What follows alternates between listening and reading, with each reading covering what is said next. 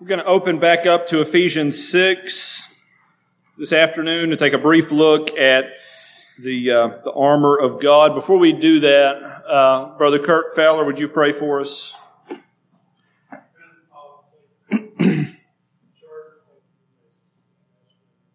Amen. So back in Ephesians 6, in verse 11, put on the whole armor of God, that you may be able to stand against the wiles of the devil.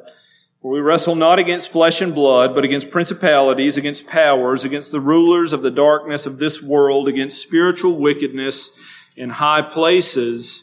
Wherefore, take unto you the whole armor of God, that you may be able to stand in the evil day, that you may be able to withstand in the evil day, and having done all to stand, stand therefore, having your loins girt about with truth, having on the breastplate of righteousness, your feet shod with the preparation of the gospel of peace, above all, taking the shield of faith, wherewith you shall be able to quench all the fiery darts of the wicked, and take the helmet of salvation and the sword of the Spirit, which is the Word of God. So, we look at this section, we get a couple of realities that I want to add to what we said this morning about spiritual warfare. We said this morning that it's something that we're engaged in, or at least should be engaged in. The world, the flesh, and the devil are engaged all the time. This is not special seasons in life. This is an ongoing thing, and the battle is fought at the point of choice. The decisions we make, the choices we make, how we deal with, respond to the pressures and temptations of life. He goes on in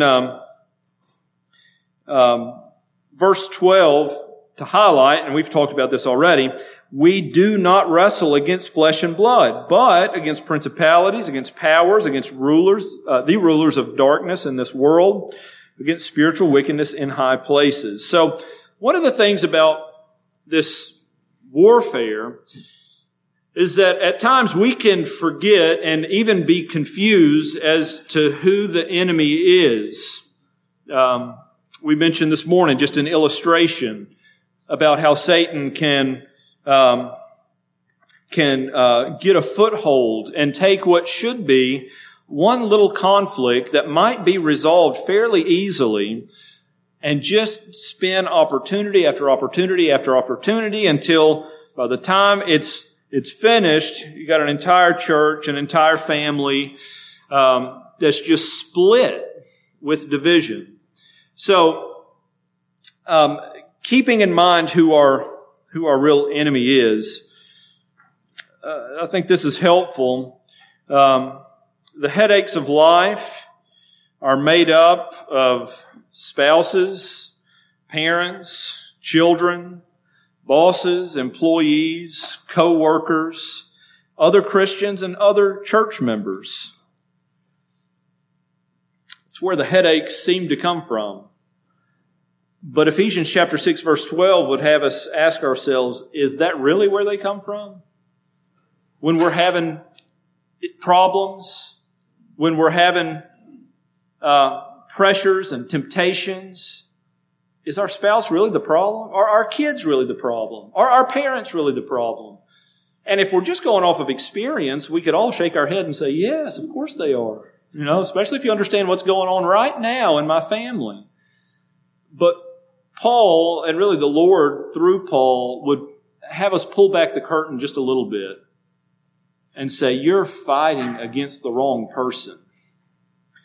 The battle that you're in is way bigger than a spouse, a child, a parent, another Christian. The battle that you're in is, again, a battle for your heart, and it's a battle that takes place between the kingdom of God and the kingdom of darkness. So then, after that, he points us to where we can find our strength, and that's what I want to spend our time looking at this afternoon. And that is in verses 11, and he repeats it in verse 13. Put on the whole armor of God, that you might be able to stand against the wiles of the devil. Now, it's worth noting that in both texts, verses 11 and 13. The emphasis in the text is not so much on the individual pieces, but on the whole thing. Okay? You are called to put on the whole armor of God. And I think that this is synonymous with the exhortation in Romans 13. Turn there, and I'll give you some other references you can look at later. In Romans 13,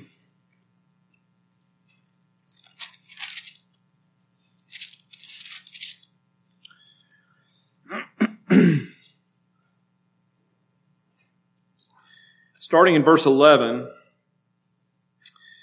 I'm breaking in the middle of it. It says, "And that, knowing the time, that now it is high time to awake out of sleep, for now is our salvation nearer than when we believed. The night is far spent, the day is at hand. Let us therefore cast off the works of darkness, and let us put on the armor of light. Let us walk honestly as in the day, not in rioting and drunkenness, not in chambering and wanting, not in strife and envying, but put ye on the Lord Jesus Christ, and make not provision for the flesh to fulfill the lusts thereof." You'll notice in verse 12, the exhortation there, the command there is that you would put on the armor of light. And then when he gets down to verse 14, he says it just a little differently when he says, "Put ye on the Lord Jesus Christ, and make not provision for the flesh." Now, if you go to Isaiah 59 and look at verses 9 and 10 and 15 through 21, you'll find parallels to the Ephesians 6 whole armor of God, and you'll find that armor is related to the person of Jesus Christ, that He is the one who is walking in these, and He is the one who is these. Now, we could spend our whole afternoon just there, so I'm going to keep moving. But Isaiah 59, 9 through 10 and 15 through 21 are some great Old Testament verses to understand the full armor or whole armor of God. The point is, if we're going to fight the battle that we're in and we're going to do it successfully, we need everything God has given us. We need all of it. And so then he starts to go through piece by piece. So starting in verse 14, "Stand therefore, having your loins girt about with truth." Your loins girt about with truth. Well, we could look in Ephesians 1:13, Ephesians 4:21, and we find that truth is necessary. It's essential for an individual's conversion and for an individual's maturity. They're maturing in grace. Truth is a key component to your walk with Christ. We said earlier, Satan is called the father of lies. And if we are going to be able to withstand the assaults of the father of lies, then we're going to have truth. We're going to have to be able to fight lies with God's truth. Now, the other reality about that, in Ephesians chapter 4, as it describes the church's interaction with one another, one of the things that we're supposed to be doing in an effort to help the body grow and edify itself in love is that we're supposed to be speaking truth to one another.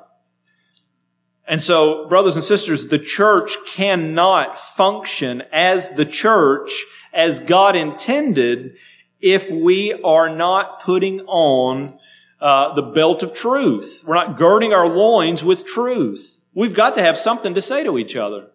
We've got to have something to combat the lies of Satan with. And God's idea, or I should say God's design for the church, is that we are as individuals fighting against the father of lies with the truth of the gospel and the truth of the word, And then we're also seeking to help build one another up and helping to mature one another in the faith by speaking truth to each other. That's a fundamental part of fellowship and edification from a biblical standpoint. So, without truth, without us putting on and girding our loins with truth, we're sitting ducks.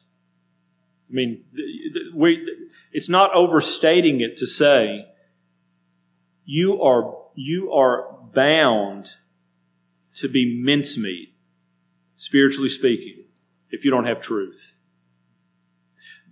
The idea of being carried about with every wind of doctrine, we could think about that. You know, sometimes we reserve these kinds of things just for doctrinal positions that define denominations, and you can do that, and that's fine. But I want you to think about how this picture of being carried about, just tossed, how that perfectly describes the culture that we live in. Just from anthropology, what is man? Is there a such thing as a distinction between a man and a woman? Well, that's a doctrinal question. Did God make male and female? Or did He not?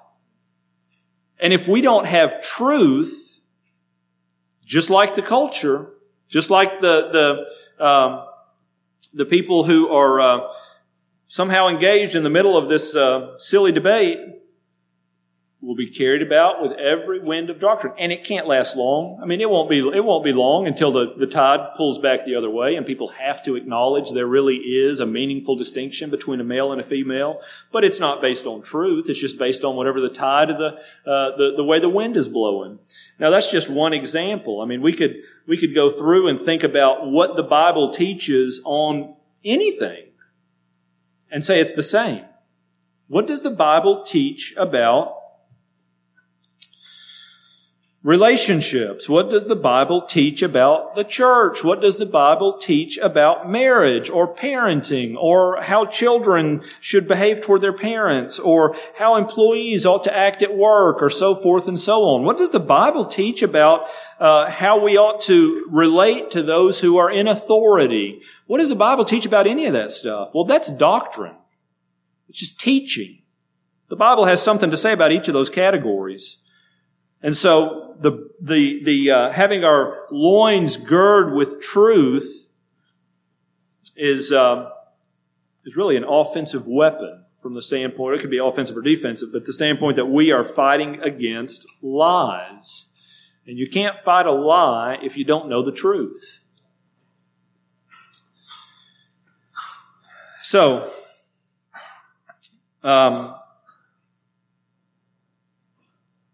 having your loins, verse 14, gird about with truth, having on the breastplate of righteousness. Okay, the breastplate of righteousness. This is just the armor. Okay, the breastplate is covering your vital organs in the front. This is the armor of the righteousness of Jesus Christ. You know, the righteousness that you and I have is not a righteousness that comes from us. We do not stand before God based on how well we did today, yesterday, or the day before. We stand before God in the imputed righteousness of Jesus Christ, based on the work that He's done for us on the cross. So if we look back just a couple of chapters back in Ephesians chapter 1, starting in verse 5, it says, having predestinated us unto the adoption of children by Jesus Christ to Himself, according to the good pleasure of His will, to the praise of the glory of His grace, wherein He hath made us accepted in the Beloved, in whom we have redemption through His blood, the forgiveness of sins according to the riches of His grace. Well, this is describing our breastplate. The righteousness that we have comes from the blood of Christ. The adoption that we have, it comes from the eternal plans of God through the work of His Son, who accomplished our forgiveness and our redemption through the shedding of His blood, so that He took our sin upon Him and put His righteousness upon us. Now, that's important for more than just being able to get up and preach a sermon. That's one of those areas that Satan will attack you again and again and again and again. Guilt, shame, assurance. Okay, those are areas that are very, very common areas of struggle. And it all hinges on this reality that my hope is built on nothing less than Jesus' blood and righteousness. But then Satan comes in and says, yeah, that may be for them, but there's no way that Christ shed His blood for somebody like you. Not with what you've done. Not with the thoughts that you have. Not with the fears that you struggle with. Not with the sin that tempts you.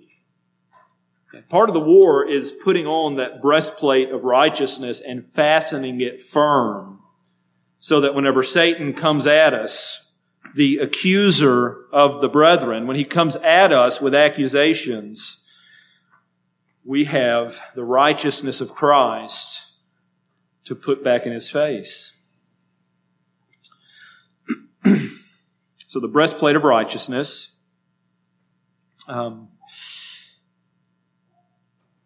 Verse 15, having your feet shod with the preparation of the gospel. Having your feet shod with the preparation of the gospel. Okay, this is just the reality that the Lord has given us, that God has given us peace with Himself and peace with one another. Okay? Our feet are shod with the preparation of the gospel, meaning we're ready not just to proclaim the gospel, but to live off of the gospel promises. He tells us in Ephesians 2 that God tore down the wall that stood between Himself and us, and also between Jew and Gentile. Okay, the gospel of peace says that we all, believers, Christians, we all go to God through one body, and that is Jesus Christ. And so the gospel of peace that has shod our feet is really the message. We could say more about it than this, but it's really the message that in the kingdom of God, there are no big I's and small U's. We all go to God one way and one way only, and that is through Jesus Christ, our mediator, who has made peace between us and God and between us and one another. So what does that tell you about the war that we fight? If it's essential that we recognize not only that we have peace with God, but also peace with one another, that clues us in on the fact that you aren't supposed to be fighting this battle all by yourself. We could go back and say the same thing about the girding about our loins with the belt of truth. We could say the same thing there. If we're supposed to be speaking the truth to one another in love, then again, that tells us we're not supposed to be fighting this by ourselves. We could say that really about every one of these. Your faith in the righteousness of Christ can be strengthened as you fellowship with a brother and sister who's trying to encourage you in that area. Any of these can. We know that one of the reasons why we're not supposed to forsake the assembling of ourselves together is because we're supposed to be instead provoking one another and stirring one another up unto love and to good works. And so we're called to put this whole armor on, but we're also called to encourage one another in putting and keeping this armor on. So the breastplate of righteousness, our feet shod with the gospel of peace. Next, it calls us to take the shield of faith, wherewith you shall be able to quench all the fiery darts of the wicked. The shield of faith.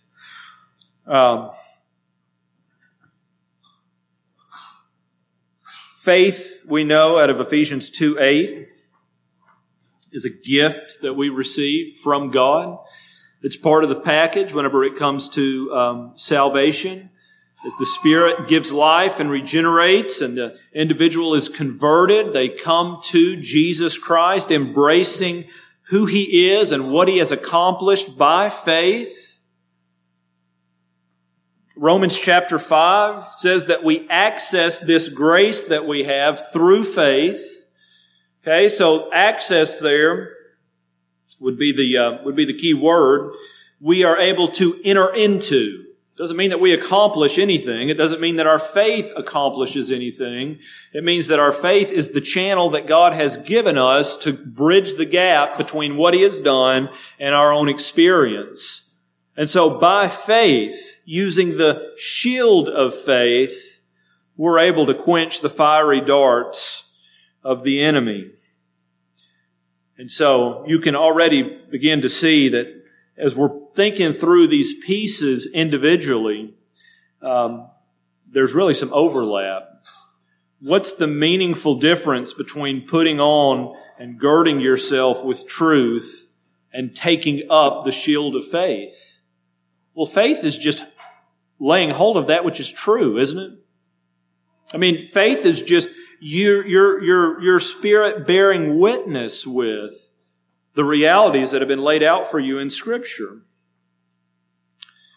And so again, we come back to this idea of being able to combat a lie with the truth.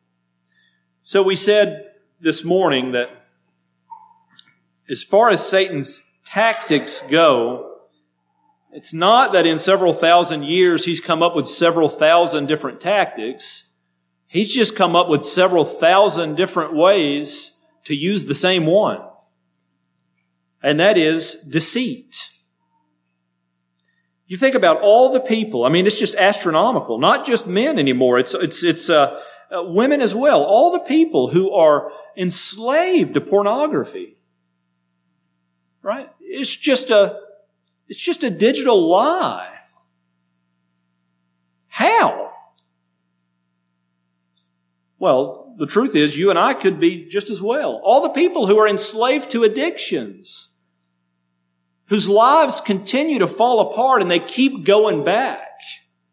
How? Why? Well, it's just a lie. It's just a lie. One more and it'll be better. One more and it'll make things better. This will satisfy you this time. I mean, we could go on, and we're thinking about enslaving sins at this point, the big ones. But the missing piece in all of that is the shield of faith. It's being able to spot the lie and believe the truth. Next, we're called to put on the helmet of salvation. The helmet of salvation.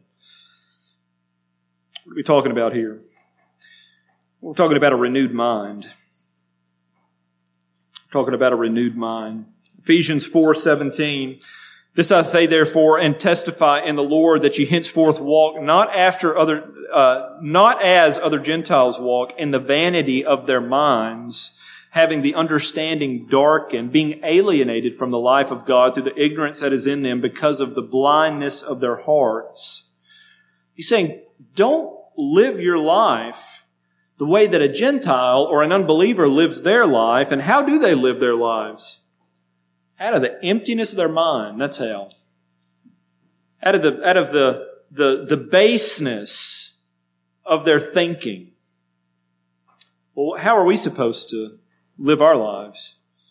Well, you jump down a couple of verses in verse 23, we're called to be renewed in the spirit of our minds. And so again, we're thinking about biblical thinking, biblical truth applied to the way you think about everyday life. The helmet of salvation. Helmet of salvation. By the way, it shouldn't surprise us really that this armor that we're called to put on is so saturated with truth and your understanding of truth and how you think about truth, if what we said this morning is true, and that is that spiritual warfare takes place in a choice-by-choice setting. Every time you make a decision, every time you decide to do this rather than that, okay, it has to do with your thinking. It has to do with what you're desiring. It has to do with your ability to spot the lies that your heart will try to cover up in order to get what the flesh wants. So the helmet of salvation, a renewed mind. And then last, the sword of the Spirit. This is the one we're most familiar with probably, which is the Word of God, the sword of the Spirit. This is the word here for Word of God is the word rhema, and it's a word that means a specific utterance. We contrast this usually when we come to the place where this word is used. Logos as a word is just a general expression. Think about the Word of God as a whole, the Bible. We could call it the Word of God. We're talking about the whole thing in general. That's not what this word means. When it talks about taking up the sword of the Spirit, which is the Word of God, it's talking about taking up the specific utterance you need for the specific temptation you're facing. Okay, so if you're facing the temptation to, as we were talking about this morning, not address something that needs to be addressed, well, Ephesians 4 would be a pretty good place to go. Not letting the sun go down upon your wrath. Dealing with what needs to be dealt with so that Satan doesn't get a foothold. If you're dealing with something like anxiety, Philippians 4 would be a good place for you to go. If you're dealing with something like anger, James 4 would be a good place for you to go. If you're dealing with any number, you name it. Scripture says that what we ought to be doing is using the Word specifically to help reorient our minds, our thinking, and our hearts as it relates to whatever those particular temptations are. Now, I told you this morning, and you know this already, it's just common sense, we don't all struggle with the same thing. So it wouldn't, in general, make a whole lot of sense for me to spend a ton of time memorizing the Proverbs 31, beauty is vain, and however the rest of that goes. Well, okay. But it might make a whole lot more sense for me to take some selected passages that speak to gluttony and to have those ready to go for whenever that comes, or any other temptation that I know I'm going to face on a regular basis. This is the rhema of the Spirit, the sword of the Spirit. Mark 4:4, man shall not live by bread alone, but on every word that proceeds out of the mouth of God. And so again, the encouragement here is that we would take and put on the whole armor of God, which is essentially taking the same tool and using it in different ways. Okay? Girding our loins about with truth, putting on the breastplate of righteousness, our feet shod with the peace of the gospel, the shield of faith, the helmet of salvation, the sword of the Spirit. It's essentially taking the Word of God and putting it on specifically in a few different ways. Okay? So that's another endorsement or another circle back to the Psalm 112. Blessed is the man who fears the Lord, the one who delights in His commands. And so, brothers and sisters, I hope that what we've said this afternoon will help stir you to a renewed commitment to being in God's Word, understanding God's Word, and using God's Word specifically in your life for the struggles that you face on a regular basis. Let's pray. Father, we thank you for your Word. We say that often, but we mean it. We thank you that you have given to us the revelation of yourself. You've allowed us to know who you are, what you're like, what you think about things. You've given us a window into a reality that we would have never known anything about otherwise. And then, Father, you've told us to use this word to fight against our enemy, who's your enemy as well. You've told us to renew our minds. You've told us to stand firm. You've told us to use the sword of the Spirit. You've told us to put on the helmet of salvation and the breastplate of righteousness. And so, Father, I pray that we would do that today, tomorrow, and the next day, and that you would bless us to stand in the battles that we face. I pray in Jesus' name, amen.